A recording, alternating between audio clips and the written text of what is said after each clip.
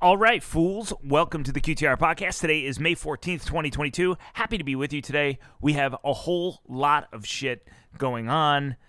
I don't even know where to begin. Actually, I do, by reminding you that this podcast is brought to you by my patrons. Patrons are people that sign up and donate a monthly recurring sum to help support the podcast. I will shout them out. I will give you the rules for the podcast, and we will get on our way. First and foremost, I want to shout out my friends over at JM Bullion. They are my exclusive gold and silver providers, the only place that I buy my gold and silver bullion. I love these guys because they always have great inventory. They turn around my orders quickly. They've been in business for 10 years, and they've done over $3 billion in sales.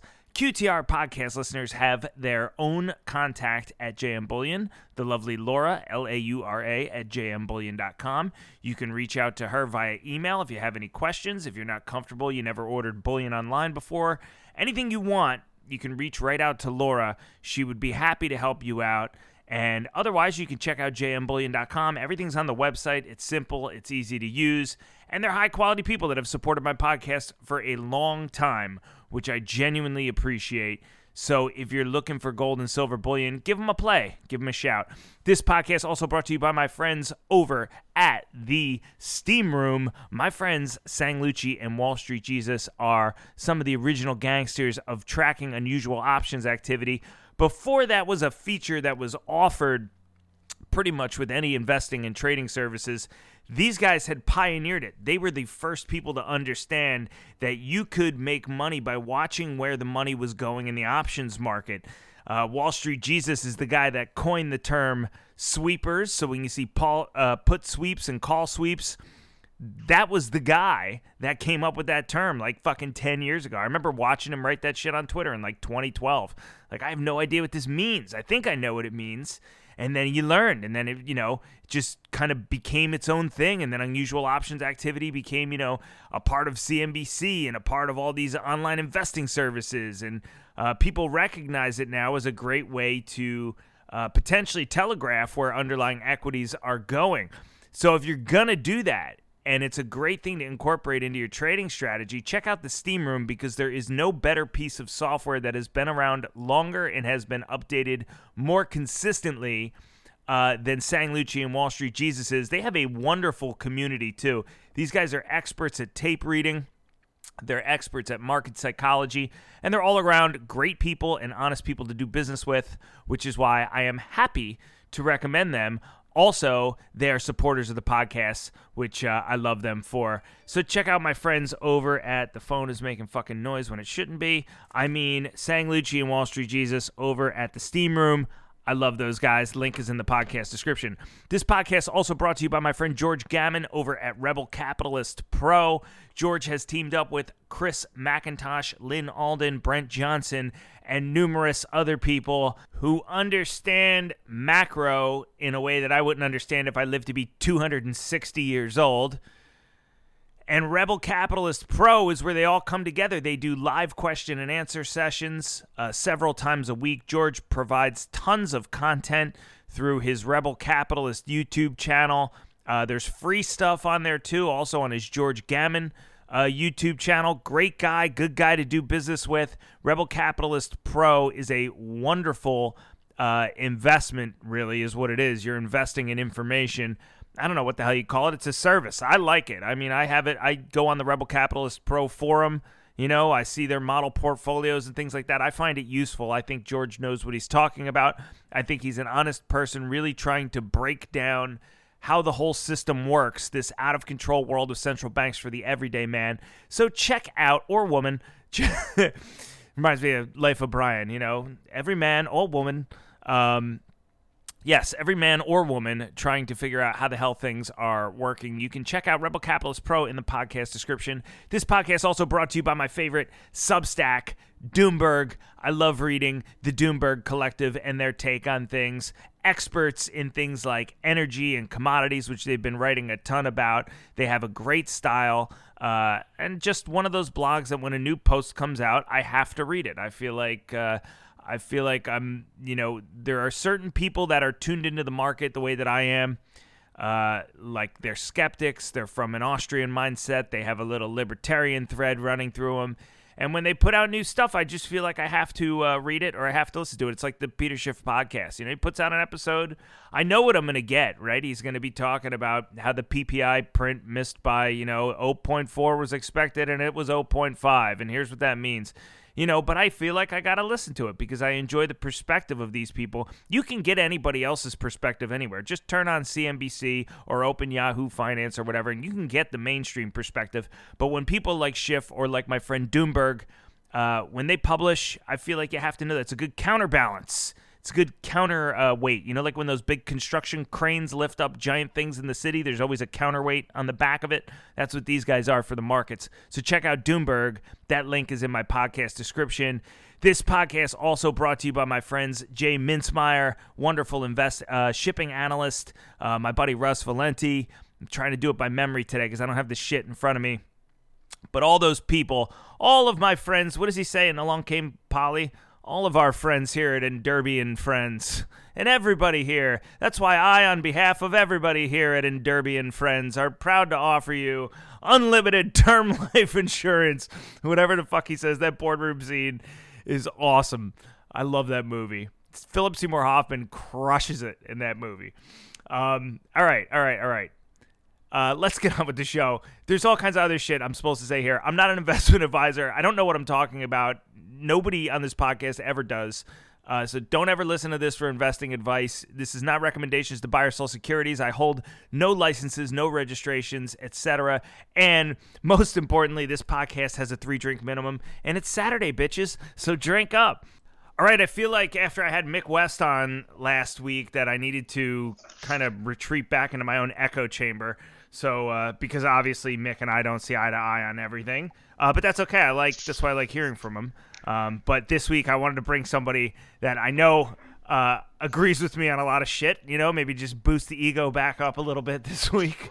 And I have my buddy Phil Back, or Phil Bach. He'll correct me if I'm wrong. Whatever his name is. My friend Phil B, we'll just say. Phil B is on the podcast with me. And Phil's a guy that, I kind of met on Twitter, actually.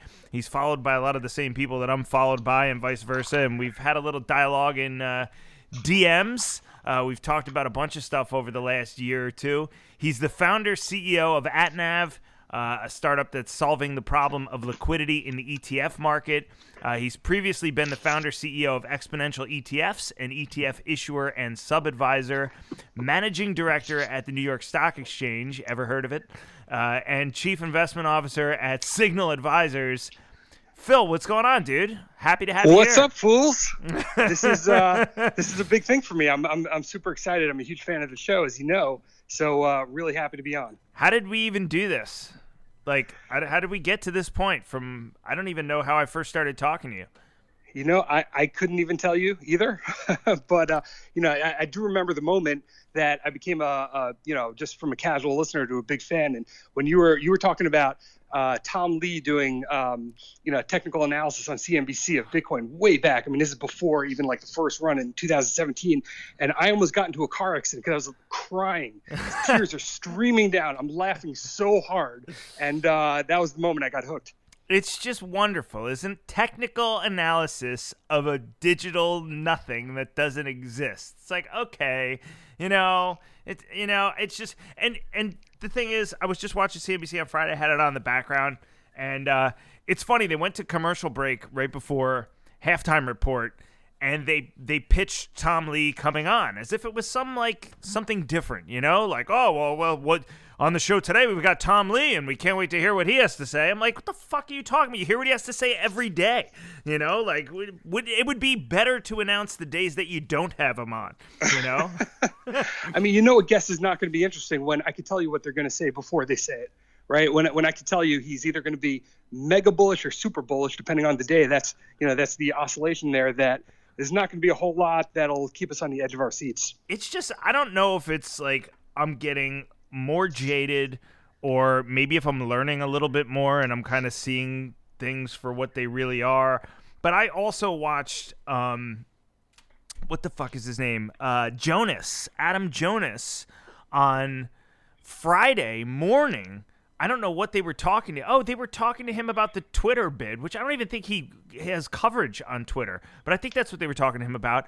And then they went off into talking about like electric vehicles, and I was listening to this guy talk, and I'm like, it doesn't really seem like he has any idea what he's talking about. Like, it just seems like he's just like the example of the kid that has a book report due that didn't do any work on it and didn't read the book. And I don't know. There are narratives that work when price is backing it up. There are stories and narratives in a raging bull market that knows no pullback. There are stories that will fly, that will work, and people want to hear. They want to justify why is the price going up. Nobody wants to hear that it's entirely 100% the Fed every day. So there are stories that work, and then when sentiment turns, and it's turning now, all of a sudden, you start thinking, wait a minute, that doesn't quite fly, and that's what we're starting to see.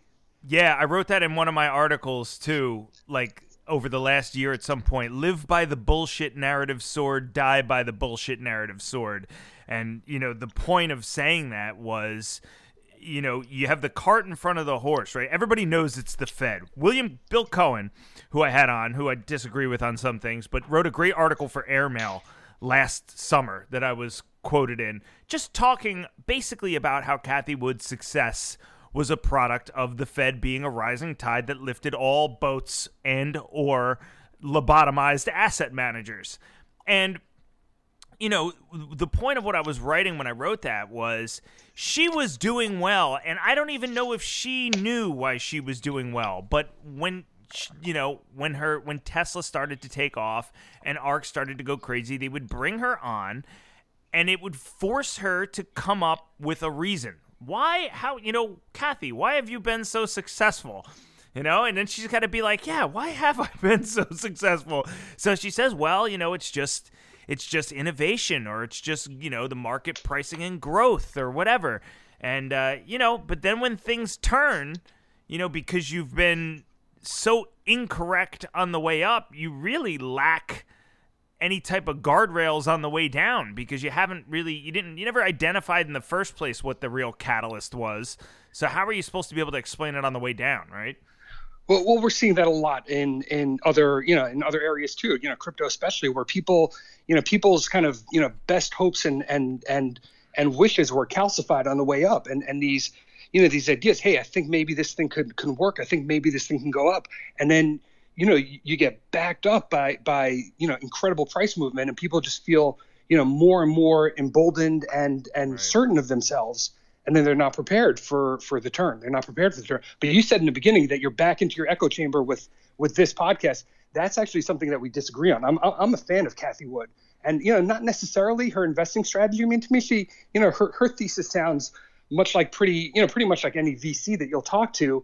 But I think she's done a tremendous service for the industry in that coming out with conviction and coming out with a differentiated whatever the strategy is, just on the fact that it was so differentiated. And, we're in this era of just, the marching band, the never-ending waves of passive flows. And, somebody coming in with a real strategy that's different and telling the story. I think she, in some respects, saved asset management, saved active management, certainly. And I think, regardless of the outcome of her shop and her funds going forward, I think a lot of people that criticize her, in fact, owe her a debt of gratitude, because, she really brought back the idea of, stock picking that was, close to dying. Well, first off, you're right about that. And I know you're looking at this from a different perspective because you're an ETF guy. And so you're like an ETF specialist, which obviously I am not. And you are correct that before ARK came along, or at least in its infancy, and I remember I wrote articles about this, how, the days of the active manager were kind of over, because all you had to do was throw your money into, the SPY ETF and just watch it go up, and that was it. And so there was, every time Einhorn or Ackman or one of these guys would write a hedge fund letter, there was always discourse and dialogue about whether or not active managers still have a role in the market. And I remember writing on more than one occasion that it's going to be when either when the Fed steps out of the picture, or basically when the gravy train ends, that people are going to want to look to active managers, because at that point you're going to have to pick stocks. You're not just going to be able to throw a dart at a dartboard and any one of those equities might go up. Now, look, I want to unpack what you said. I mean, you think she's doing a service in terms of, putting active management and ETFs on the board, right? I mean, you're not heralding her for her stock selections, are you? Look, in an environment that we've had where, we've had the largest, the largest fiscal expansion ever, right? So, what you want is you want super high beta. And she rode the high beta train on the way down. Now that things are changing, would I still invest that way? Probably not. But I think people treat her unfairly is kind of the point. It's not so much me passing judgment on her. Look, the success that she's had and then the failure after, but the success that she's had, I'm not in a place to judge, her investing acumen. I'm saying that her being a voice out there is beneficial to the capital markets. I mean, the big problem here, the overarching thing that we have is the capital markets are, quickly become, they're not free markets anymore. So we had this incredible system of free market capitalism that led to the most, most successful capital markets in the history of the world, and all this, 100 years of expansion and great times for this country. And we're losing that now. We're turning into a system of managed markets, of politicized markets, of just systematic investing, and this idea by the Fed and the government that the market can never go down. We're never going to let it go down, and it's we're losing the markets. And I think she is a footnote in even if not intentionally, but I think she is part of the solution to that. I think if we had more Cathie Woods and maybe some on the value side and some on the fundamental side and some on the hard asset side and, in different areas that, maybe me and you, our personal investing theses are more aligned. But if we had more voices like that who are willing to make a call, not like, closet indexing and something. I mean, you look at these active shops, you look at the largest asset managers and their active funds, they're basically indexed and they're just beta. A little bit on the edges. Okay, they like this stock, they don't like that stock. They're just beta. It's all beta. So to have someone come in and say, I'm going to do something different, and I'm going to make noise about it, and I'm going to have conviction, and I'm not going to be shaken out of my methodology the first time the market pulls back. I think if we had more of that, the markets would be in a better place. What is her methodology? Well, look, I don't want to speak for her, but I think what she talks about is the idea of a long run, a long run vision on real innovation. And that's what she's looking for in her view. What does that mean, though? Look, I'm not... You're talking about companies that are going to disrupt industries? I mean, what does that mean? I mean, how do you think she's been treated unfairly? You said she's been treated unfairly. She's made herself extraordinarily wealthy, and now she had vastly outperformed her benchmark heading into like a year ago. Or about 18 months ago, I think, when her flagship fund hit its all-time high, and now she's underperforming the S&P over the course of its ARKK's inception. In the process, she's made herself a shitload of money. And she gets unlimited media coverage. So how is she being treated unfairly? There's a contingent of asset managers or professional investors that were on the other side of that trade, that were, value managers, let's say, or other quantitative fundamental managers that have just gotten smoked year after year after year. And now that's changing. And finally, we're starting to see, some of these funds perform, but there were a lot of people that were just getting smoked. I mean, people who were on top of the world. Let's take Einhorn, right? Or someone like that. There are people who are just getting smoked. And I think, the criticism from within the industry directed at her was, often vitriolic in a way that I don't think, that I think was excessive.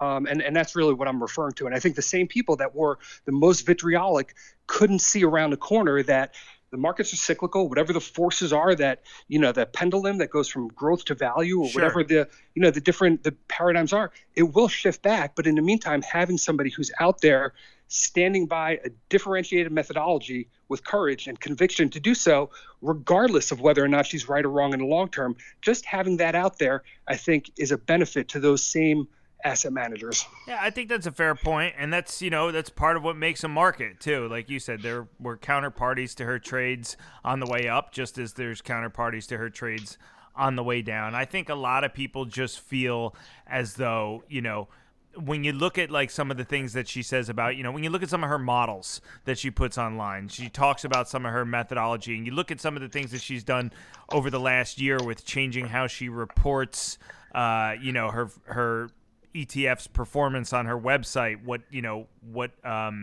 chronology she uses to do that and things like that. I think those are the kind of things that leave a bad taste in people's mouth. And I still, to this day, and I've congratulated her on her success. Look, anybody that can go out and hustle and make, tens of millions or hundreds of millions for herself is obviously an exceptional success, is going to make more money than I've ever made in my life. So, we'll put that out there. But having said that, I still, look, I don't know. I can't get past what happened with Tesla in 2020. Maybe I'm just one of these guys that refuses to accept reality. But when I watch what happened with, Bill Hwang, and I watched what was going on with some of the stocks that he was in, and I watched the action in Tesla in early 2020 leading through, I guess, mid-2021 that caused that company to 10x. Which is a serious move. And the fact that I noticed the call buying in that name before it kind of took off, and I was kind of like, wow, this is interesting. It was right around the time the World Health Organization first started holding press conferences for the pandemic. I was seeing these, incredible call buys come in. I was like, wow, this is crazy. Like something's going on here. Given that outlier, which I still think is an outlier. I still don't think we know the whole story there, but maybe I'm wrong. Maybe I'm just getting it wrong. And there were people that were extremely bullish legitimately, and there was a legitimate gamma squeeze, and she was in front of it, and she was, super smart. But having said that, I can't get past that outlier is really what propelled her to be recognized as this visionary. It wasn't the performance of Roku, it wasn't the performance of, whatever, Robinhood, right? She was buying these names near the top. It was Tesla that did it for her, right? So the ability for people to manipulate stocks through gamma squeeze has been, I think you were the first one, certainly the first that brought it to my attention with regards to Tesla. But it's the same thing with AMC and GME and a number of others. Sure. And, it's incredible to me, just absolutely incredible that these markets are so tightly watched by the regulators. Every single trade is so tightly watched, and they seemingly allowed it to happen without saying anything. Still to this day, the idea that, GameStop and AMC were driven up by just a groundswell of retail traders is so absurd on its face. Maybe they piled in after the fact and chased the performance like they do in every asset class, but it was very obviously manipulated by somebody with deep pockets. And, I think, look, there's, as far as I'm concerned, I know there's some relationship between Kathy and Bill Hwang, but I don't see any evidence or reason to think that she was involved in anything nefarious like that. Yeah, me neither. I just want to make that clear. Possible, there's no evidence. And this is, yeah, there's no evidence, and this is total speculation. But what could be possible if I were, a market, a gamma squeezer, if I were, somebody who was able to manipulate the market and had no, qualms about it, I might look for someone like Roaring Kitty who's making outrageous calls on GameStop and use that as, kind of the cloak of sure. plausibility to drive the stock up. I might take someone like Kathy talking about Tesla as the cloak of plausibility that maybe this one stock can be worth, there's 2% of the auto sales and it's worth more than every other automaker combined, right? It's laughable. But somebody else is saying that this thing's worth, 20 times what it's trading at. So maybe I use that as, a way to make it a little less noticeable, a little more believable. But that's total speculation. But regardless, there's, as far as I'm concerned, even if we knew for certain that Tesla was, manipulated and gamma squeezed,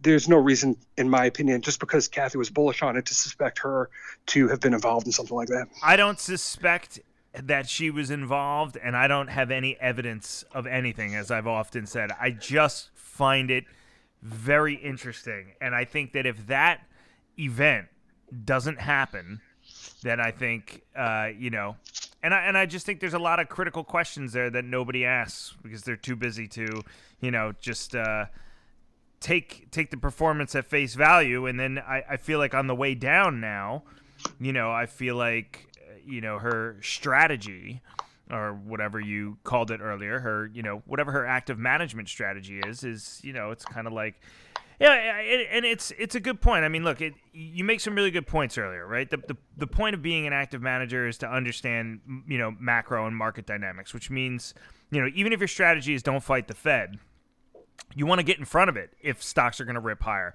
This is like when we hit the lows after the pandemic and they announced all that QE. I mean, one of the things I said was, look, it's going to be a race to 4,000 between the SPX and gold. Because, as much as the economy is shut down right now, it doesn't even matter because people are there's all this liquidity out there and the Fed's backstopping everything. So stocks are going to go haywire. And specifically at the time, I was looking at financials because everybody was saying, oh, the issue is it's a systemic financial issue. And I was like, no, it's not. It's a pandemic and the big banks are, can go to the discount window and get unlimited money whenever they want from the Fed. Yep.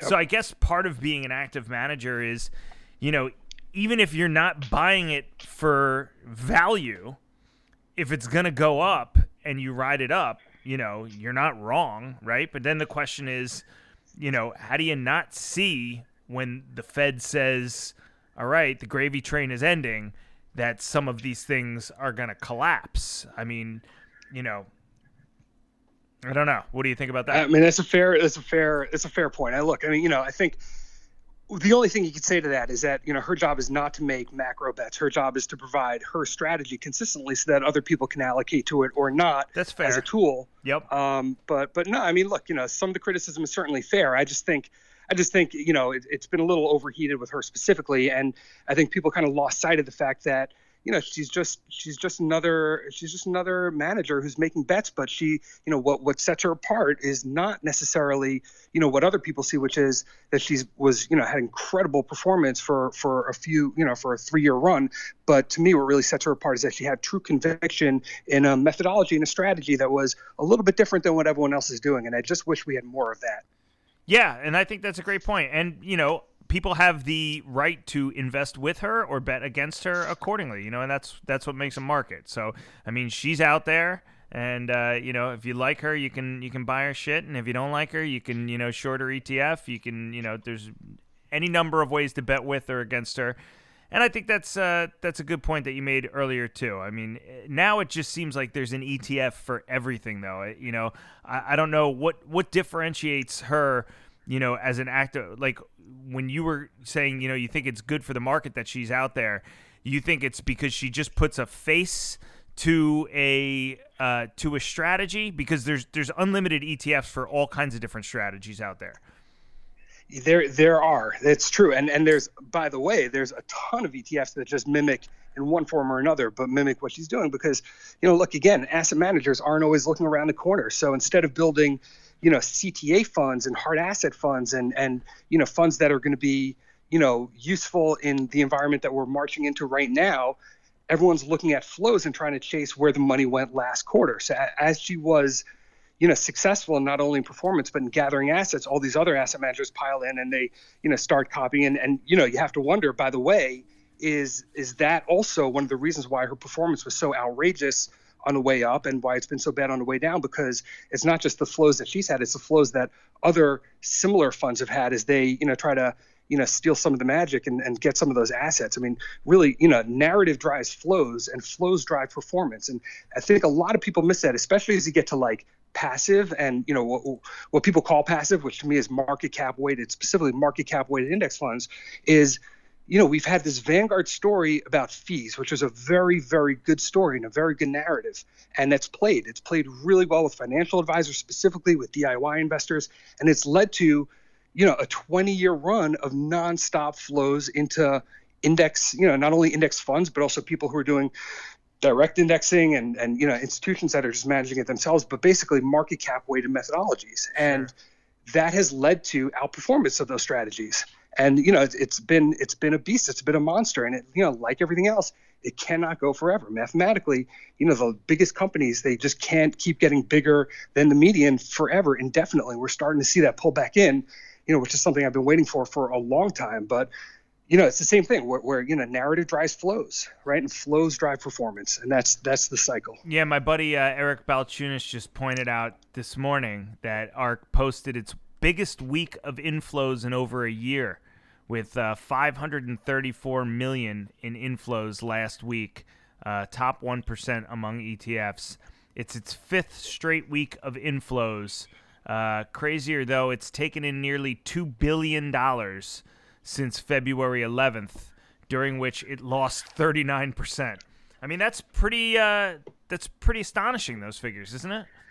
Yeah, I mean, so someone's trying to catch a bottom, right? That's what he's saying. He's saying that people are using it as a trading tool also. Yeah, yeah, right. Instead of leverage Nasdaq, you buy ARK. It's going to give you somewhere between like a 2 and a 3 beta on the Qs. So you're trying to pick a bottom, right? You can't use leverage, so maybe you just buy ARK as a bogey.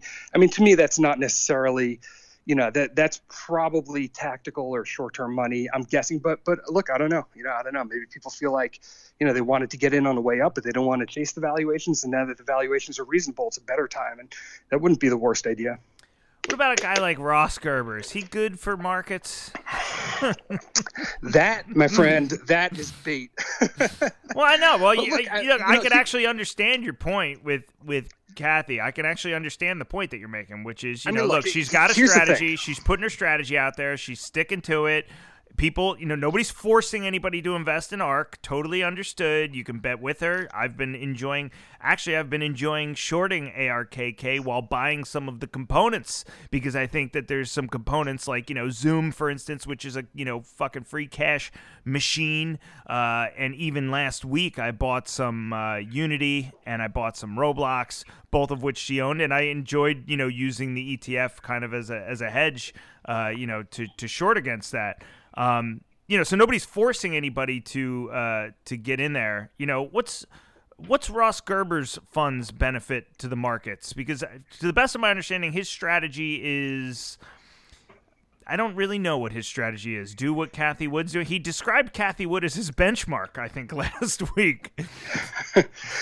I don't know him personally. I'm not familiar with his fund, but I will say that, look, it's like the old meme, right? That, in a bull market, everyone thinks they're a superstar and everyone thinks they can pick stocks. In a bear market, we see who has staying power and who doesn't, and who is really in this for, because they have expertise or they have some sort of edge over the market. They have, the ability to analyze or access, things that other people can. And we haven't had that in a long time. We haven't had an opportunity to wash out, the people who are jumping on a bandwagon, the people that are chasing performance.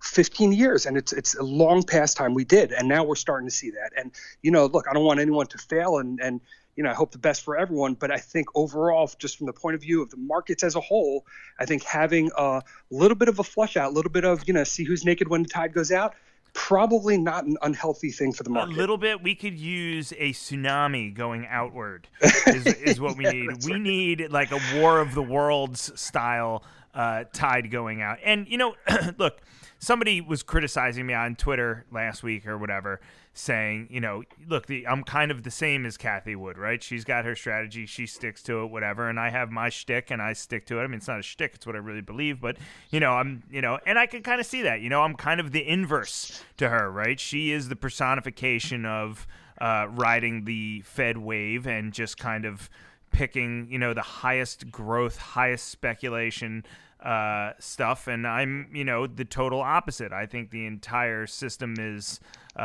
rigged, and, I'm looking for the opposite, right? I'm looking for value, and I'm looking at fundamentals and all the things that haven't mattered over the last 15 years. So, I mean, I guess that's a fair point, and I guess that's what makes a market, right? Yeah, exactly. So let's talk about crypto, which I know that we discussed for like 30 seconds before you came on. What the hell is going on? I think it's pretty straightforward, actually. I mean, people love complexity. It's one of the things I learned actually by watching these crypto markets, is that they offer just enough complexity for people to really sink their teeth into. But the complexity is not like built ground up. It's like building a skyscraper on a, kind of a weak premise, you might say. Yeah, it's like a whole bunch of it's like a cloud of jargon around nothing. It's like, how many ways can you say nothing?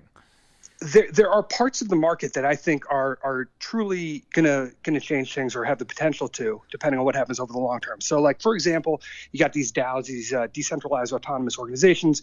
You got the ideas of smart contracts, and now there's some platforms that are implementing them that I think are truly, truly high potential game changers. But the idea of it's like when people, prognosticate, Bitcoin's going here or there, you always got to ask, and then what? And then what? So it's going to go to 100,000 and just sit there and be flat, or it's going to go to 1 million and then it's going to sit there. And, I'll repeat something that you said, and I don't know if it was yours or you heard it from someone, but, that crypto was the excess valve or the runoff valve of the economy. So we've had this, wave of, just the Fed way overdid it, obviously, by flooding the market with money. And, even in this euphoric bull market, there's a point at which people will gag at the valuations of equities. So where's the money going to go? And there just wasn't enough places for the money to go. And here comes crypto, and they just soaked up, what was it, like $2 trillion in assets, like nothing. Yeah, it got to $3 trillion almost. Incredible. Now, of course, that's mark to market, right? So that's not like 3 trillion liquid or truly $3 trillion of cash going in, but it soaked up certainly a lot of the money, certainly took a lot of the thunder from gold and some of the hard assets. And look, there are parts of it that I love. Like I said, there's a couple of the products that I think are good, and ultimately if they succeed and they're able to create a monetary system outside the Fed and all these different things, I think that's great. And I think they might be able to, but not like this, not with with people just, chasing performance and thinking that they can get rich just by the simple act of owning a Bitcoin. Do you think central banks and global, do you think the major governments globally and central banks are going to allow for a system to be created outside the world of central banks? That's right. No, I'm asking you, do you think? No, I mean, obviously there's going to be, forces pushing against it that have been missing so far. But I mean, the real, look, in the short term, in the long term, who knows what's going to happen? In the short term, there are some real left tail, risk events that, are really, huge risks that people don't seem to be appreciating right now. And you got, obviously the MicroStrategy margin call, which is looming. You've got this Tether situation, which, again, I'm not an expert in it, but it seems to me, based on everything I've read, that there is evidence that they do not have anything close to the reserves that they claim to have. That's $80 billion supposedly in Tether that could, potentially. I mean, the contagion of that is going to hit every aspect of the market. So there's some real left tail events, and the idea that they can turn sentiment. The whole thing runs on sentiment. So sentiment is not going to turn euphoric. You can't get a V-shaped recovery unless you have a catalyst event. And I don't see the upside catalyst as much as I see these downside risks. I think we have a real skew right now in short term in possible outcomes for Bitcoin. I'm watching it, and a lot of people, a lot of very, very smart people I know are in this and in it in size and true believers in it. And I just wish that the purists, the people that really are in it for reasons that I tend to agree with, for the ideas of decentralization, all that, I wish that they had done a better job at self-policing the promoters and the charlatans that have been out there this whole time. And I think they didn't. They turned some of these people into celebrities. I was at a conference. I saw people are taking selfies with Michael Saylor and with Pomp. And it's like, what are you taking a selfie? Like, what has this guy done to earn your awe? Like, all he did was say that this thing is going up to infinity and get widows and orphans to buy it. It's like, I think they really did a poor job of self-policing their own behavior and allowing these people, just in the service of number, go up, allowing people to become celebrities that shouldn't be. It reminds me of when I was like looking at Herbalife like 10 years ago, and I was researching, whatever, and I came across video of them at like one of those extravaganzas, which is where you pack a stadium full of 50,000 Herbalife distributors and you throw a big party, under the guise of making people feel as though they're a part of some incredible thing. And I remember that the company president, Des Walsh, walked on stage at one point, and the people in the front row had pads of paper and pens, and they were trying to get his autograph. And I was thinking to myself, like, who the fuck wants Des Walsh's autograph? Like, where outside of the fucking like bubble that you guys live in, does anybody give a fuck about Des Walsh's autograph? Like, what is it gonna do? Like, it's gonna appreciate and turn into like the fucking Honus Wagner baseball card and be worth $1 million someday? 999 out of 1,000 households, nobody's ever heard his fucking name before. And most people that have even heard of Herbalife, they know it's a fucking MLM. It's not worth getting involved with probably. And so. It's just like, yeah, it's interesting. And I see a lot of that, too, when I see things like Michael Saylor and I see things like, Pompliano. And I wanted to have Pompliano on because I wanted to talk to him. I've watched a lot of, like, what these guys have done publicly. I watched Pompliano's debate with Peter Schiff, and it just seems like he always kind of runs into an impasse where there's something that he can't really answer or can't really get around. And, you just wonder, like, why are we holding these people up? It's really strange. It's a very seductive brew, Phil, of this asset class coming out of nowhere that has done so well over such a short period of time that aroma kind of just brings people in, like that's like Spanish fly to like unsophisticated investors, that scene in Ocean's 13. And sophisticated too. Yeah, when he puts the Gilroy on and Ellen Barkin, you can see the fucking the fumes from the Gilroy going up her nose and she starts getting turned on. It's like that. It's like Spanish fly for those people. Never mind the fact that it's an entire asset class that's based on digital nothing.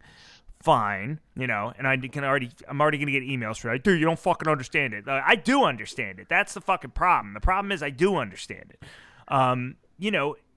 That combined with kind of groupthink, combined with like this, I don't know, like herd. It's like the worst of the worst. So then, like all of a sudden, when you get somebody that got in early or has the appearance of wealth, or somebody that's out there, even just trumpeting your the narrative that you need to succeed in order to make money, that person, I guess, becomes an asset to you. And it's really funny. I was looking this morning on Twitter, and, obviously, look, sentiment has gotten more skeptical over the last few weeks since Bitcoin started crashing, since the Terra thing happened. And I was looking at a tweet that somebody put up about one of those Bored Ape NFTs, right? And it was just the same sentence like 3 months ago, which is, I'm buying this because, it's on the blockchain and I'm going to turn around and be able to sell it for 10x what I bought it, versus looking at the same exact sentence now and just thinking like, man, like, how did this feel when somebody said this 3 months ago? It felt like it was a certainty. It felt like this guy was, dialed in and he was on the forefront of spearheading the future of, artwork and how it's transacted. And what does it sound like now that sentiment has shifted? Well, it sounds like a bunch of bullshit. It sounds like a bunch of nonsense. And it's just crazy how overall sentiment can kind of shift, a perspective on things like that. And I think we're going to see some more of that as, skepticism continues. I think people are going to be having some real aha moments. I mean, what do you think? I tend to agree. I think people's first impression of some of this stuff is probably the right one, and I think a lot of people changed their tune when they saw price moving, that great quote, nothing changes sentiment like price. Right. And then those bullish sentiments just get calcified, and people now, they're invested in it. So they want to hear, you've got all these confirmation biases. They want to hear what they want to hear. And they, just start, believing more and more in what they want the outcome to be. And I think they've gotten a little away from the center, from the people they're trying to convince. But an asset class is in trouble when the rallying cry is HODL, is don't sell. Right. That's the rallying cry, right? Because what happens if you sell it? So it's not about we're going to educate you about this, and there's no the use of the word community is another one I love, right? There's no like small cap community. There's no like gold miner community. No, it's a bunch of people trying to, in a zero sum game, trying to rip each other off and get the best deal and buy the best asset. Exactly. But this one is a community. Come on, it's not a community if everyone involved in it is trying to separate you from your money. Why price it? Why price it in dollars? Right. Right. If a Bitcoin is a Bitcoin, and that's and you're a purist, you're a maximalist, why even worry about the price in dollars? It's just, and the idea of a community, like you said, that's like affinity fraud kind of stuff. I'm not saying that it is an affinity fraud, but I'm saying like those are the kind of dynamics that wind up in play with affinity frauds. You get people all from the same ethnicity, or people all from the same religion, or people all from the same, geography, right? And you kind of sink in with one of them, and then all of a sudden it's like, we're a community and we're all here to help each other. And, I went through this shit when I like first started investing, and, back in the days of iHub, and the Yahoo Finance message boards, you'd find some shit code that had some story. And before I knew anything about equity analysis, you would buy it. And then you would be like, oh, I'm so grateful for the other community of holders and the people. You still see that shit now with bag holders, right? Like people that are bag holding fucking, biotechs that go to zero. It's the community here is strong. It's like, yeah, it's not really about community like you're saying, but you see it on this grand scale with crypto. Yeah, I mean, let's see if they call it a community when everyone's looking for a bid and trying to get out. Yeah. First. And again, I'm not rooting for that, and I don't know. Look, I'm not the smartest guy in the world here. I'm just an idiot with I could be completely wrong, right? And I recognize that right now. But there's all sorts of different possibilities and possible outcomes, and there isn't a possible outcome where everyone's running for the exit door and there's no liquidity on the way down because, let's say, Tether has dumped, or let's say, Sailor and, the people of El Salvador are desperate to get whatever they can for their collection of Bitcoins. Right. And, let's see if they're still referring to it as a community when they're all fighting to hit the bid first. It could potentially be ugly. And it could, look, I could be wrong. It could turn around and run for who knows how long. I mean, the market could certainly stay irrational, as I learned in 2016, 17, 18, 19, 20, 21, 22, when I thought the market's been overvalued all that time. So what do I know? But just back to your point though about the use of the word community and the way, if you look at the language used by some of the quote unquote famous promoters of this stuff, it is very, very deliberate and sneaky language. They are master persuaders, they are master storytellers, and they're consistent with their message over and over again, and it's been very, very effective. It can't go forever though. That level of storytelling and finding new people to come in is like I said, that's where I get to the idea that the people who are the purists, and there are lots of purists in the Bitcoin space, and the people that are in it for the right reasons have done a very poor job of calling it out and self-policing that kind of behavior. Well, and it's not just the language has definitely gotten, I think from the beginning, there's a tendency to, as it gets larger and as more and more people get involved, and as the law of large numbers comes into play because Bitcoin becomes more expensive, the language has to get a little bit more sensational, right? It has to get a little bit more. I can't stop thinking about, and I don't know if you watched it, I can't stop thinking about the debate on Kitco between Alex Mashinsky and Peter Schiff. Alex Mashinsky is the guy from Celsius. Everybody knows who Peter Schiff is. Did you ever watch that interview? No, I didn't. Okay, so I wrote an article, which is free on my blog. It's called Bitcoin, One Hubris-Laden Interview Closer to a Day of Reckoning. So if you go on my blog, Fringe Finance, it's from November 22nd, 2021. And there's a link to the whole interview there, and you can watch it if you want. But the shit that came out of this guy's mouth, Alex Mashinsky, okay, as he's arguing, he's trying to make the argument against gold, which ultimately at the end of the debate he admitted, was going to go up, and for Bitcoin, for crypto, for Celsius, for his platform. Here's an actual quote from him during the midst of this debate. Quote, "Gold has zero value.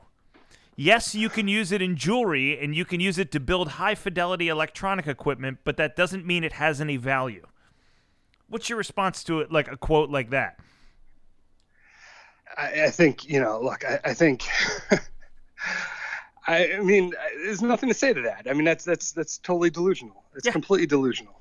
He also said Bitcoin pays a yield. I'm going to read a part of this blog post to you, and you could just give me your response.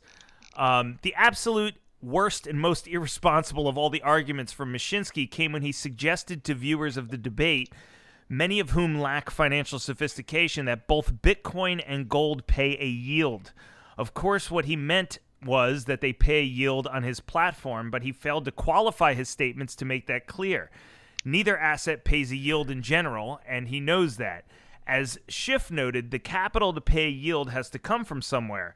In dividend-paying companies, it comes from their retained earnings. Bitcoin and gold don't earn anything on their own, so there's nowhere to draw from to pay a yield, let alone a 5% yield that Mashinsky was claiming during the debate. Okay, this guy was claiming that Bitcoin pays a 5% yield, right? And Schiff honed in on this fallacy and immediately repeatedly asked him, where does the yield come from? Of course he had no answer, but this is exactly what you're talking about, Phil, right? This kind of language, saying things like this, Bitcoin pays a yield to people that don't understand it. Yeah, it's really amazing that, you look at the regulatory environment on the, in the registered security side, and you look at what fund managers, 40 Act funds, so mutual funds and ETFs, what they're allowed to do.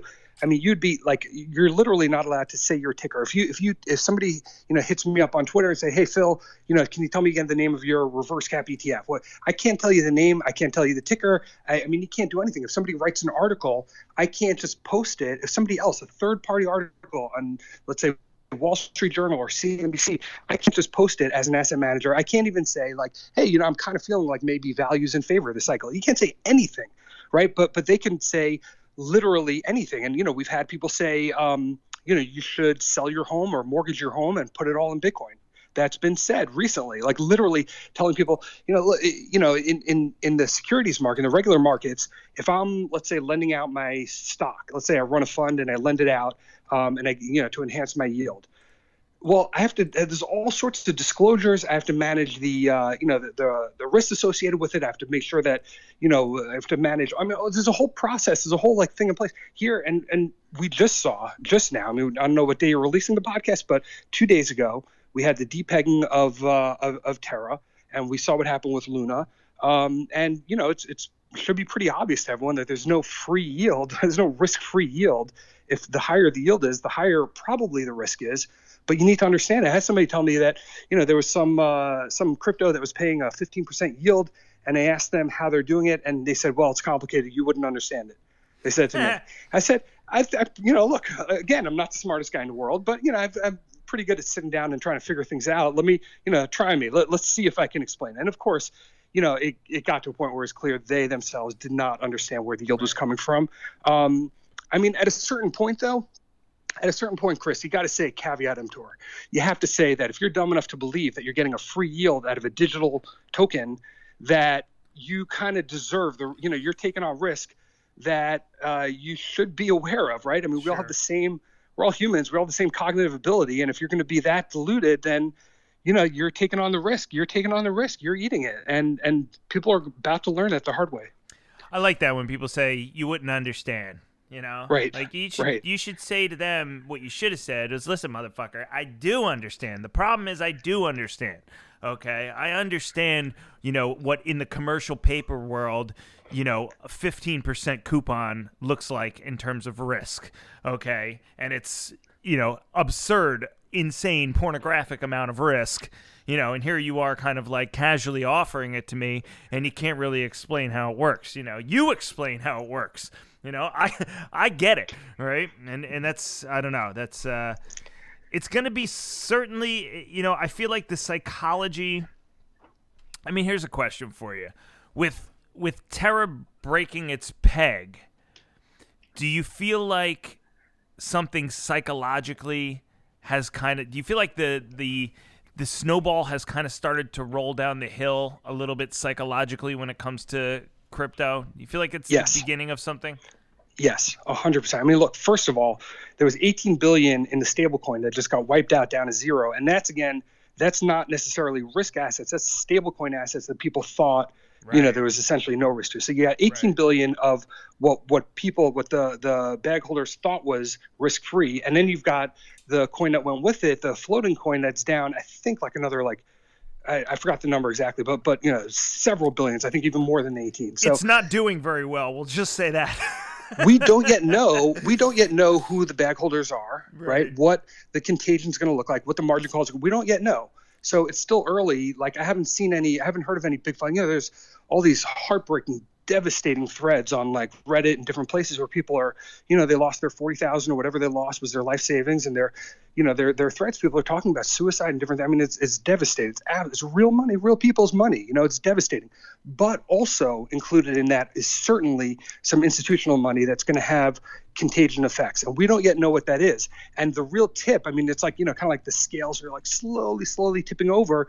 The real tip is going to be Tether, and I think a lot of people just weren't really thinking that there was urgency in the Tether situation, that now obviously it's become very clear to them. Here's a shot across the bow that there is a lot of urgency, that things can change very fast.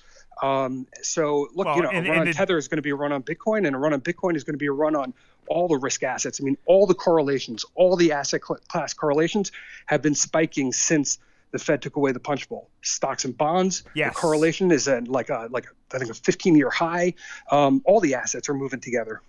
That is the key, right? The key is that if Terra blows up 2 years ago, no one cares and life goes on. But the fact that it's happening against the backdrop of the Fed raising rates and the market already being 20% off all-time highs, and so people are already feeling this pressure that, they're watching paper losses. They're feeling like they have to deleverage. I mean, you know what happens, right? When risk starts to come in, there's a credit crunch, and, people's interest expense goes up and their discretionary spending goes down, and it turns into this, ugly cycle in the other direction, which, I can't even remember the last time it happened in the United States. It was a long, long time ago. I wasn't involved in the financial world the way that I am now. But that is the difference, because all these other booms and busts in crypto, and look, maybe Bitcoin will make it out of this alive. I don't know. I really have no clue how it's going to end. But the idea that, people are always saying, well, Bitcoin had a 50% drawdown here, and then it bounced back, and then it had an 80% drawdown in here, and it bounced back. And so people are saying, all right, well, look, all of those giant volatile drawdowns in Bitcoin's past are all healthy. It's all because, there's a constrained supply, so there's no excess liquidity to kind of soften the blows. All good, right? Those arguments all make sense. But all of that happened against the backdrop of, reckless monetary policy, tons of quantitative easing, ridiculous amounts of liquidity. I mean, for the last 2.5 years, 3 years, it doesn't matter whether you have worked, you didn't work, whatever. You've had probably more money coming out your ass than you ever have, whether you're on unemployment, whether you're a fucking Uber driver, just relative to whatever you were making prior to the pandemic, because, the government stepped in with these PPP loans, and then, of course, the Fed flooded the markets with money. And so there, on an institutional level and on a personal level, there's a lot of people that are seeing more Skrilla than they have in years. And that is the perfect environment to speculate. So now is it like, could this be a profoundly different? I mean, at no point during Bitcoin's life cycle, Phil, has the Fed not been easing. Right? It's exactly right. I think you just hit the nail on the head. And look, all the other times that, Bitcoin has rebounded and come back so sharply, a lot of the money has come from VCs, it's come from Silicon Valley, and it came at times where, tech companies are IPOing. So you've got, a lot of, younger tech people that are, suddenly rich, that have places to put the money. That's the demographic that's been putting in. You've got, VCs that have been making money hand over fist. They've been deep and heavy into this stuff. And, this is the first time that we have a pullback amid, scarcer liquidity, a flight to quality, and specifically in the tech sector, specifically in the market that has been the most bullish on crypto. And, and that's to say nothing of the leverage in the system that has to come out too. There's, the idea of there's only 21 million Bitcoins. Well, exchanges are basically making markets on people naked and just selling unlimited Bitcoins, not to mention all sorts of derivative instruments. I mean, there's, there's really an infinite supply now. So, as people have to come up with cash and get margin called, it's like I said, I don't know, you don't know, we don't know where this thing is going. But when you look at the risks and you look at the symmetry of the risks, right? The risk to the upside and the risk to the downside, and can they get this thing back to 60 and then beyond in the short term? Or, is there going to be a liquidity crunch on the way down? I just think that there are so many red flags right now that, look, and a lot of people say, well, I'm holding and I've got a 10-year time frame, a 20-year time frame. Okay, great. So ignore the noise and that's fine and good luck to you. But if you're thinking about it in the short term, I think you have to at least hedge yourself to the possibility that there could be, margin calls, like I said, from MicroStrategy, more blowups. There could, this Tether situation could be absolutely massive. I don't think people appreciate how massive it could be. So a lot of risk out there. It feels like Saylor getting carried out, and I'm not trying to foment here, obviously, but it feels like Saylor getting carried out is like a foregone conclusion. I don't know why. It just feels like it has to happen. And that was the small discussion we had right before the podcast, which was, that you were short the BITO, and, we were talking about, okay, at what point might you cover? And I think we both kind of typed to each other at the same time, or I don't remember how it went, but we both mentioned, or one of us mentioned that, Saylor has to get his margin call and maybe one of the other stable coins has to blow up or something. And I don't know. It just, to me, it feels like that snowball is already rolling down the hill. And that's what I'm seeing. And again, I could be wrong, but that's what I'm seeing. And you know what? I'm going to shed no tears for this guy. He's one of the people that told people to mortgage their house and put everything on Bitcoin. He literally, there's a Bitcoin conference in Florida. He's getting up. The conference concludes. As he gets up, he turns around, points to the audience and says, "Do not sell your Bitcoin." Yeah, well, and at the time, of course, Bitcoin was about 30% higher than it is today. But I mean, to tell people that without any sense of risk management of their personal, I mean, just to be able to say that to people is so irresponsible and unethical. So, he made a big bet, and I might do the same if he said to me, "Hey, let's flip a coin. And on one side, you're going to be, this legendary hero, and you're going to, make, however much he stood to make, 100 billion. And on the other side, you're going to lose maybe 100 million and, mostly other people's money. You're going to blow up other people." Right. And that's the bet he made. And He made it consciously, and he's no fool, and he knew the bet he was making. And he probably thought, that he could talk his way into a bull market, which is what he's basically been trying to do by talking about how Bitcoin's going to bring world peace and solve every problem in the world. And I think it's incredibly dishonest. And for him to get margin called will not make me lose sleep at night. No, me neither. And now that, you bring up that, I just think about the hubris. And it's just, I can't remember what exactly happened, but I was watching a Max Kaiser appearance somewhere, and I've had Max Kaiser on the podcast, and he can come on again anytime he'd like. But I was watching him at some conference, where I don't know what he did, but he came out on stage and, started throwing around $100 bills or gave everybody the finger or said, "I'm fuck you, rich," or some shit. I forget what he did, but I was like, man, this dude is screaming for a fucking comeuppance one way or the other, and you just can't help but notice that. I mean, look, and I don't want bad things to happen to anybody, Saylor or him or anybody. I really don't. But, in a case, and Mashinsky said that same shit during that fucking shift debate. Get out of fiat, do whatever you have to do to get out of fiat and get into Bitcoin. And I remember the line stuck with me so much. That was in November. The line stuck with me so much that I remember where I was. I was jogging through the city, and I remember exactly what block I was on. I was at 13th and Sansom. I was heading west towards West Philly, and I remember where I was when he said that in the midst of that debate. Like just now.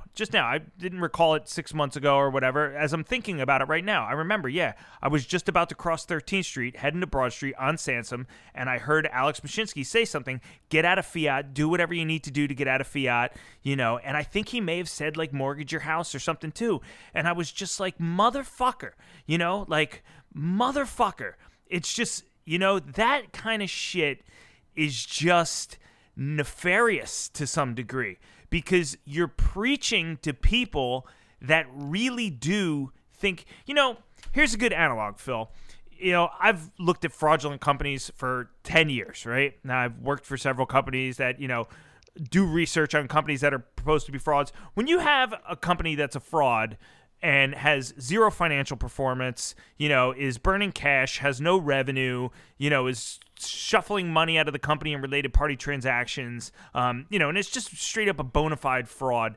Their press releases for whatever it is that they're promoting, an Alzheimer's drug, an electric vehicle, whatever, are full of bombast and jargon and stuff that kind of rope-a-dopes people that don't know any better into thinking that they've found something incredible in a way that gets them to divert their attention away from the fundamentals and all the things that could be examined to prove that that particular entity is a fraud.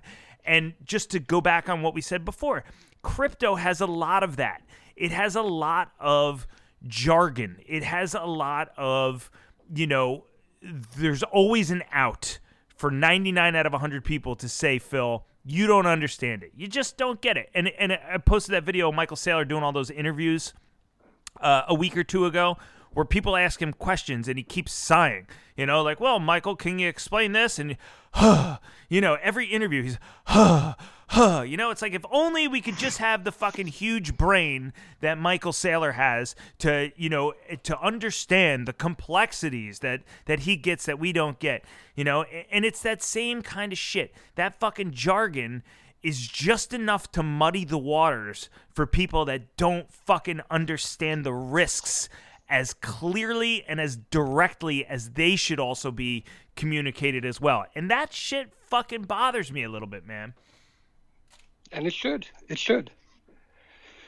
I mean, look, I think, the idea of investor protection has gone too far. And the idea that, you're not allowed to lose money in the stock market and, right. I think we're overregulated in a lot of senses. And, I can go buy a house and, hey, guess what? The boiler doesn't work. Well, it's on me. I should have had an inspector. I should have checked it out before I bought the house. I can go into a jewelry store right now today and spend probably $40,000 on a diamond ring. I have no clue what I'm getting.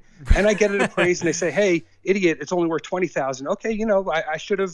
I should have done my homework. Yeah. Yep. We've gone like so far away from that in the stock market, but this is this is even for, someone libertarian like me and like yourself that, feels a little bit that there should be more personal responsibility. There's just so little ethics. And like I said, there are Bitcoin purists and people that own it for reasons that you and I agree with, for reasons about decentralization and the problems with the Fed and the capital markets. But those people have missed the opportunity to call out this bad behavior. And they just haven't done it because they've been so happy that, it's great. Hey, Pomp gets, all these 16-year-olds to put their babysitting money into Bitcoin. It provides a little price support. They're thrilled. They're happy. They don't call it out. And, that's why I think they're kind of losing our sympathies on the way down. Yeah, somebody wrote the other day on Twitter, Ben McKenzie, free advice for celebrities who have profited from crypto.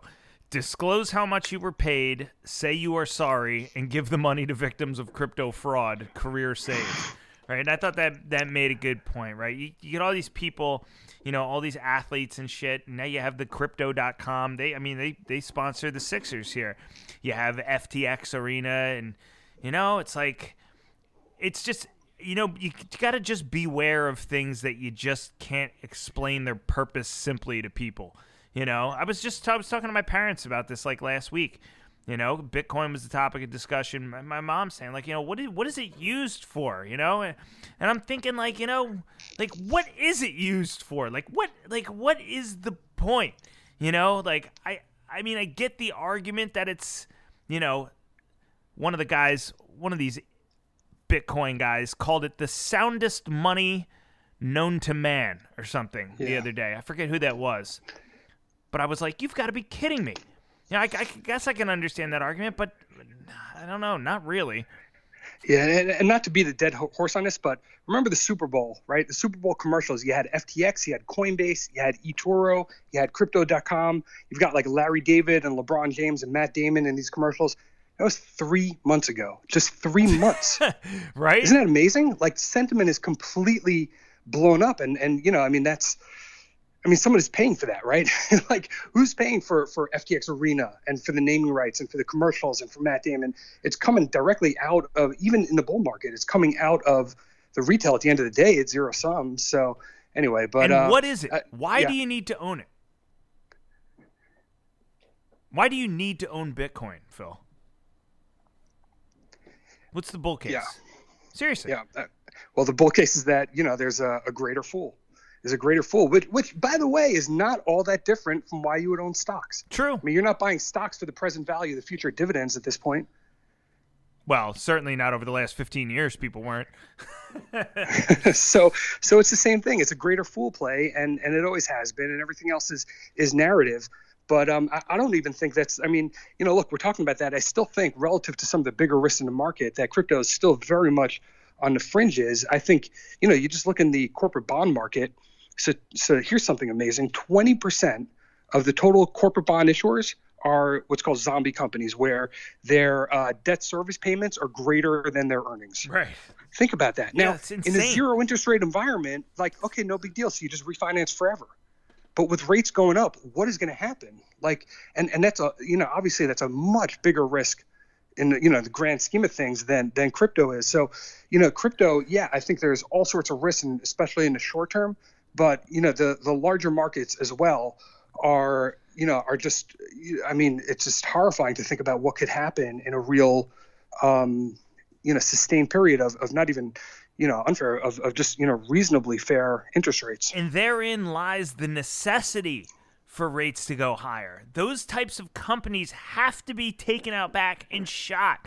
They are just a drain on, capital, and a drain on resources, and, they don't deserve, to exist, right? If their debt service is more than what they're earning, and they just constantly rely on issuing debt, that's not a business model. That's just, how big can the bubble get before you eventually blow up? And that's why, when you hear all the Austrians talk about why it's important to have recessions and why it's important for rates to go up, it's because those types of companies get carried out to the woodshed and finally shot, as they should have been years ago. And then life goes on. That's the excess. That's the malinvestment that you hear, all the Austrian people talk about. That's exactly right. Right. That has to be dealt with. What do you think is going to happen with, I want to ask you what you think is going to happen with Russia and China, and kind of on a global monetary scale. What do you think's going on in terms of big macro, right? In terms of fiat currencies globally, in terms of Russia talking about backing the ruble with oil and gold, and China issuing a digital currency. What do you think on a big scale is going to happen? I mean, we're getting a little away from my wheelhouse. I don't know. I can speculate on certain things. I think the lockdowns that we're currently seeing in China over, the latest COVID strain are odd, right? It's probably not how you or I would act at this point, knowing what we know now that we didn't know a couple of years ago. So are there ulterior motives? Looking at some of the disruptions in the supply chain, are there ulterior motives? Does our government have our best interests at heart with these things? Do they have their eyes wide open? I don't know. I think so, probably. But, there are some dark thoughts that I've had, and I'm sure you've had, where it doesn't always seem to be the case. So right. I don't know. I mean, these things are beyond my expertise, but there are certainly things happening in the world that are that I personally do not understand. Yeah, well, that makes two of us. That's why we have Miller Lite. And Heaven Hill whiskey, now known as Quality House or whatever it's called, right? Is there anything, Phil, that we haven't touched on that you want to bring to the attention of my listeners? No, this is great. I love your show. I love that you just, call it like you see it, no bullshit. And, you said it a bunch of times. I've said it as well. I'm not the smartest guy in the world. I might be wrong, and I'm sure, I know a lot of the people that I, have a lot of respect for are very bullish on, Bitcoin or some of the asset classes that we've discussed. And I fully recognize they might be right. I might be missing things, and I might be wrong. I just think people need to be aware of the symmetry in the short term, that, if risks are piling up and there's no immediate short-term catalyst to turn things around, this is the first time we're not going to have, the Fed to come in and emergency rate cut and, QE 5,000, we're at least for now, it looks like we're not going to have that. I wouldn't be surprised the first decent CPI print, all of a sudden rates go right back to zero. I would not be surprised because, we know they don't like to, they don't want their buddies at BlackRock to have a down quarter here. It's all market beta. So, there's a lot. There's a lot that could happen. Things could change quick, but I don't really know. You don't know, and let's. I hope everyone does well. Just keep yourself hedged. Keep yourself open to all outcomes. It's a very, very, very different game with the Fed raising rates. I think that's a huge point that is worth harping on for just one more second. There are generations of people who have gotten into the financial world, whether they're on Wall Street, whether they're in RIA, whether they're just, trading on their own, that have become used to and accustomed to the idea of the Fed always having their back and that Fed put always going to be there. Because really, look, X 2008, it's been there for, 2.5 decades almost, right? I mean, going right after the dot-com crash, and then, you had the little blip on the radar in 2008, and then that fuse lit, and everything went ham for 15 straight years. And so you have so many market participants that their biases are kind of grounded in these assumptions that the Fed is always going to be there, that the market is always going to go up. People don't understand what has happened in Japan, right? Like something like that would be inconceivable for U.S. investors to kind of go through. A market that just doesn't keep going up one way or the other. It cannot happen ad infinitum. It can't happen without stopping in perpetuity. There has to be mathematically an end game somewhere. But that's the fundamental point that I've never understood from permabulls is the idea that there's an equity risk premium and markets can go up at a greater at a premium to, let's say, GDP growth or inflation, whatever metric. We're all growing at a certain rate, but the markets can go up at an even greater rate. Well, I mean, play that out. How does that work that on a compounding basis over 100 years or 1,000 years or 1,000,000 years, infinity years? So what does that mean? Valuations are just going to get ever increasingly out of eventually there's a true up. There has to be a true up at some point. It just doesn't work any other way.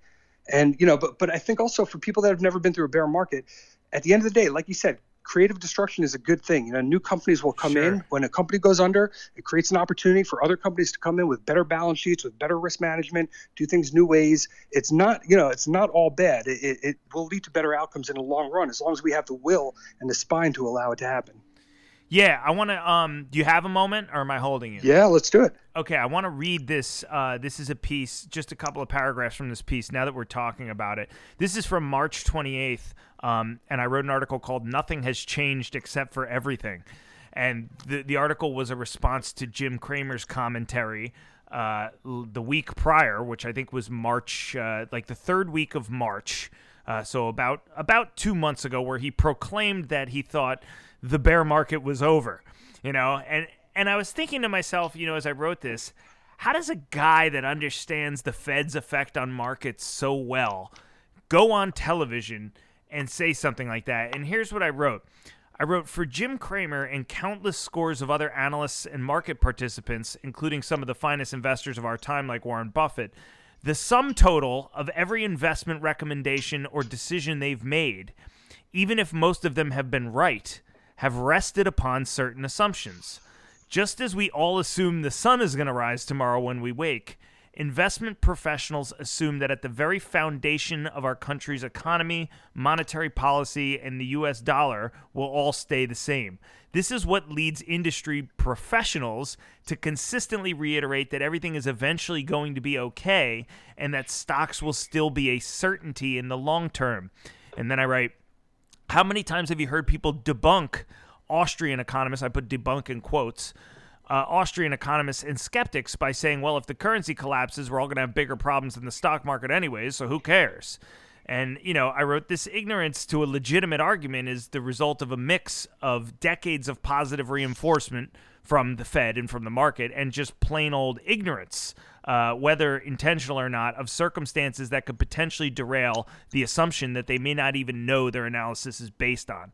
So to the point of what we're just saying, how profound of a difference has been made in the backdrop of things here, Phil, that people have not even recognized until the Fed pivots.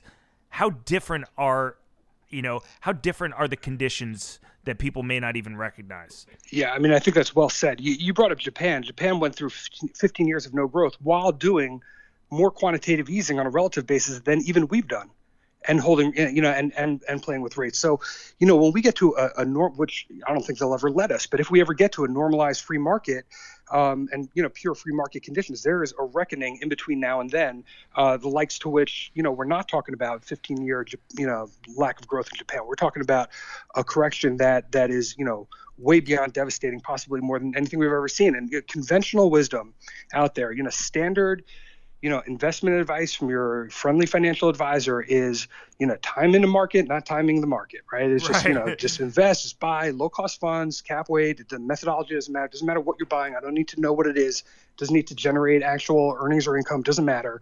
Just buy over the long term and you're going to be fine.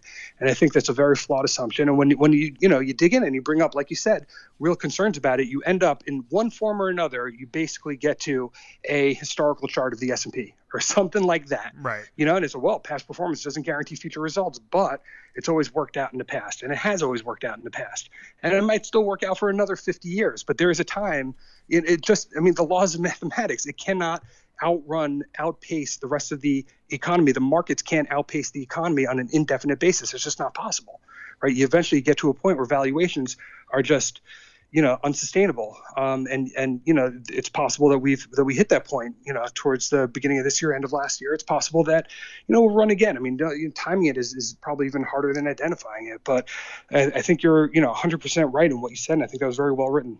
So what is the free market thank you, by the way, what does the free market kind of, your ideal free market end game look like that you're talking about? I don't think we're going to get there. I don't think we're ever going to get there. What would it look like though? It would look like no Fed at all. No Fed at all. Like, even if you read like "End the Fed" by Ron Paul, even at the end he says something to the tune of, I wouldn't want to completely eliminate the Fed. I would just want to severely limit them or something. I forget what he wrote, but I read that book years ago. Is that like what you're saying? You're saying that we should just completely eliminate the Fed?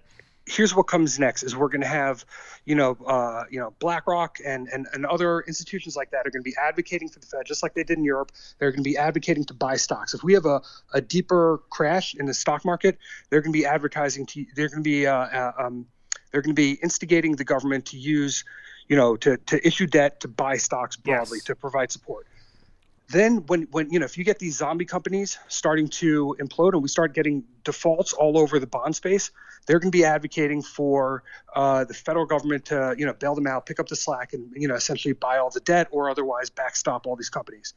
So there's no way you get into these things and there's no way out of it. It's this old Talmudic thing where the laws of divorce come before the laws of marriage, right? And the reason why the rabbis say it's like, oh well, that's because to teach a lesson that you should never get into a deal unless you know how to get out of it. Right. Well, the Fed is constantly getting into these different deals, and there's no way out. We're seeing that right now. I mean, they're not even trying to get.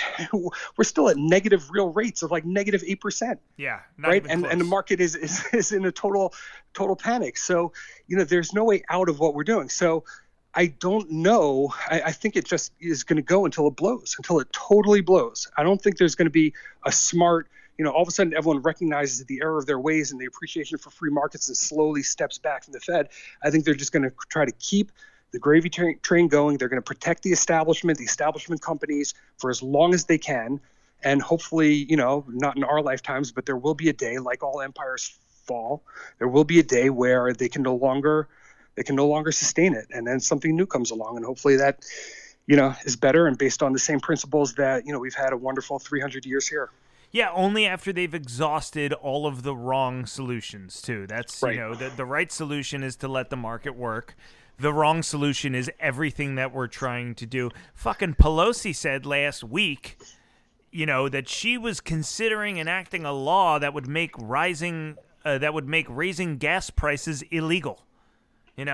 It's like, power goes in one direction. Governments, the history of the world, the power, they want more and more and more power, more and more and more say, and they're, undeterred by the fact that they've been wrong about everything, or they got us into this predicament. Or that does not come into the equation at all. They can't fix it. They can't fix it. At some point, the problem is going to be too big. It probably already is, that the market has to fix it. Prices have to go through the roof, and then they will come down. The market has to get absolutely fucking assholed, and then it'll come back up. But like, the medicine has to be taken. The idea that we can micromanage every single goddamn thing, down to the price of oil. Like, what kind of fucking absolute, like, what kind of shit do you have to be on to propose the idea of raising gas prices illegal? Like, where does she think gas comes from? Like I don't.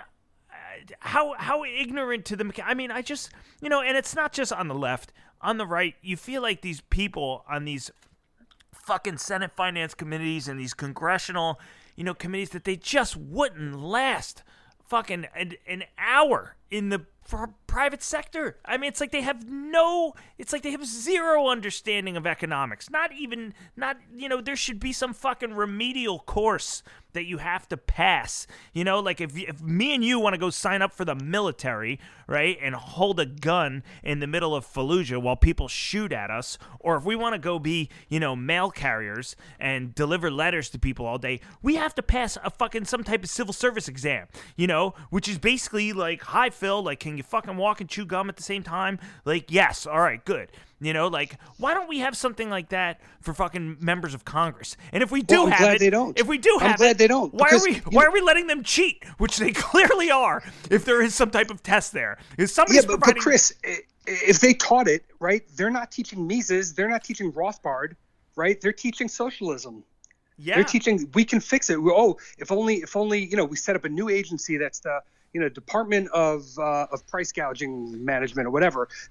All they know is more and more. It's a one-way wrench, and it only goes one way, and it's happened in every government and every empire that's ever existed on the planet. It goes, the rich get richer, the powerful get more powerful. They grab power at every opportunity, and it keeps going in that way until there's an uprising and we restart.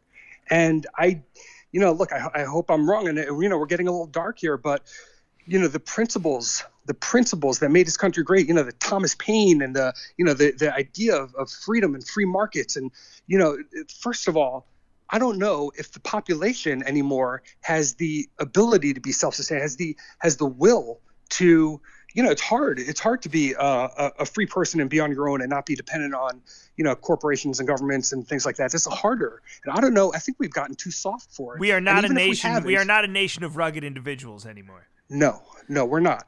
And even if we did have the will and the ability, I don't know if that power could be wrestled back. I think the cat's out of the bag, and it only goes one way. So, there has to be a time of a restart. And it's not going to be, the Libertarian Party is currently constructed that can't even stand up to, corporate censorship or things. They're totally toothless. So it's going to be something new, and it's, probably, a good 40, 50 years away. Yeah. Well, it's been encouraging to see that there have been some points that they've hit on, that there's been adequate pushback for them to kind of, and it just happened here in Philly. They just tried to reinstate the mask mandates like a month ago, and the fucking city flipped out. The whole city flipped out. Mayor Kenny was going to be the first guy to reinstate indoor mask mandates, and it was like as soon as they made the announcement, the entire city just went ballistic. The fucking business owners banded together. People were just, and I know Democrats that are business owners, that are fucking coffee shop owners, that are art gallery owners, to say, hey, we can't do it. Like, people don't want to fucking do it. They don't want to come in here. They don't want to patronize our businesses. If we are requiring them to do this shit, it's people on both sides of the aisle. And what happened? Like, Kenny, our mayor, got fucking lambasted on social media and everywhere else in the news, whatever. Meanwhile, all right, I'm watching pictures of him sitting at the fucking Marriott in Old City sipping a glass of wine with no mask on, which, if you're not appalled by the hypocrisy of this whole fucking thing over the last couple of years, I don't know what you're waiting for. But the point is, 48 hours later, the Philadelphia health minister came out and said, "Oh, we're rescinding the mask mandates because the spike in cases has leveled off." It's like, motherfucker, just say you were wrong to begin with, and the whole city flipped out. And it's the same thing with the fucking guy in Canada, okay, and the truckers, and, you know, freezing the bank accounts of citizens because you don't like what they're protesting about.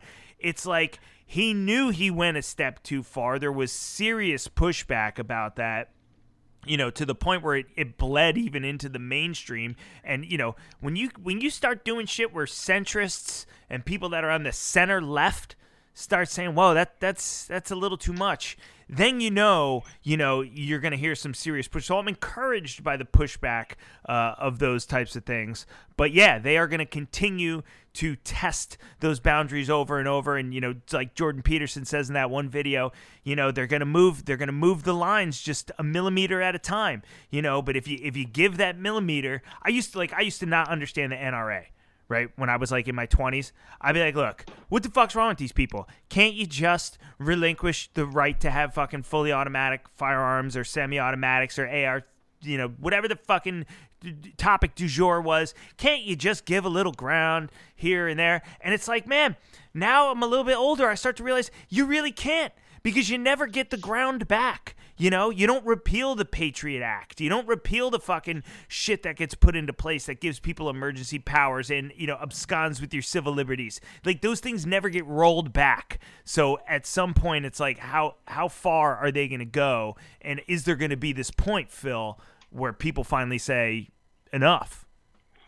If what happened the last 2 years with COVID wasn't the impetus for that, for people to say they've had enough, then I can't imagine what could be. Yeah. Because, I mean, you know, everything was mismanaged every step of the way. And, you know, we have as much freedom as we're willing to demand. And it's a lot less than it was just 20 years ago growing up. Right. Just in my lifetime, I've seen a real change. And, you know, like I said, I think it's only going one way. And I think there are people out there that are, you know, courageous, and courage is in short supply, and they're willing to, you know, fight for things. But there's not a lot of them. There's not enough of them. And, you know, it makes me a little worried. But look, you know, these are the cycle of things. And, you know, I feel like we're kind of being downers over here. I mean, at the end of the day, you know, people who've bet on progress and optimism have pretty much always done well. So, you know, we don't know what's coming around the corner. True. And, you know, yeah. That's true. We have as much freedom as we're willing to demand. I like that a lot. I think we should leave it there. But also, how the fuck do you say your last name? Is it Bach or Bach? It's Bach. Okay. So here's your outro. I'll get it right. The one, the only Phil Bach. Thank you so much, dude. It was awesome having you on for the first time ever, and let's do it again. Thank you, brother. Anytime. All right. Talk to you soon. That was Phil Bach. Happy to have him on for the first time. And if you want to know more about him, I put all his shit in the podcast bio thing, whatever description it's called. Look, I don't care. I got 1 foot out of the chair already. I can't wait to get up and enjoy my Saturday. I'm really glad that you guys joined me. Thank you again to my patrons, people that continue to support the podcast. You guys make it all happen. And I'll be back soon. Hopefully, a lot more to talk about in the days and the weeks to come. For right now, I'm out. Peace.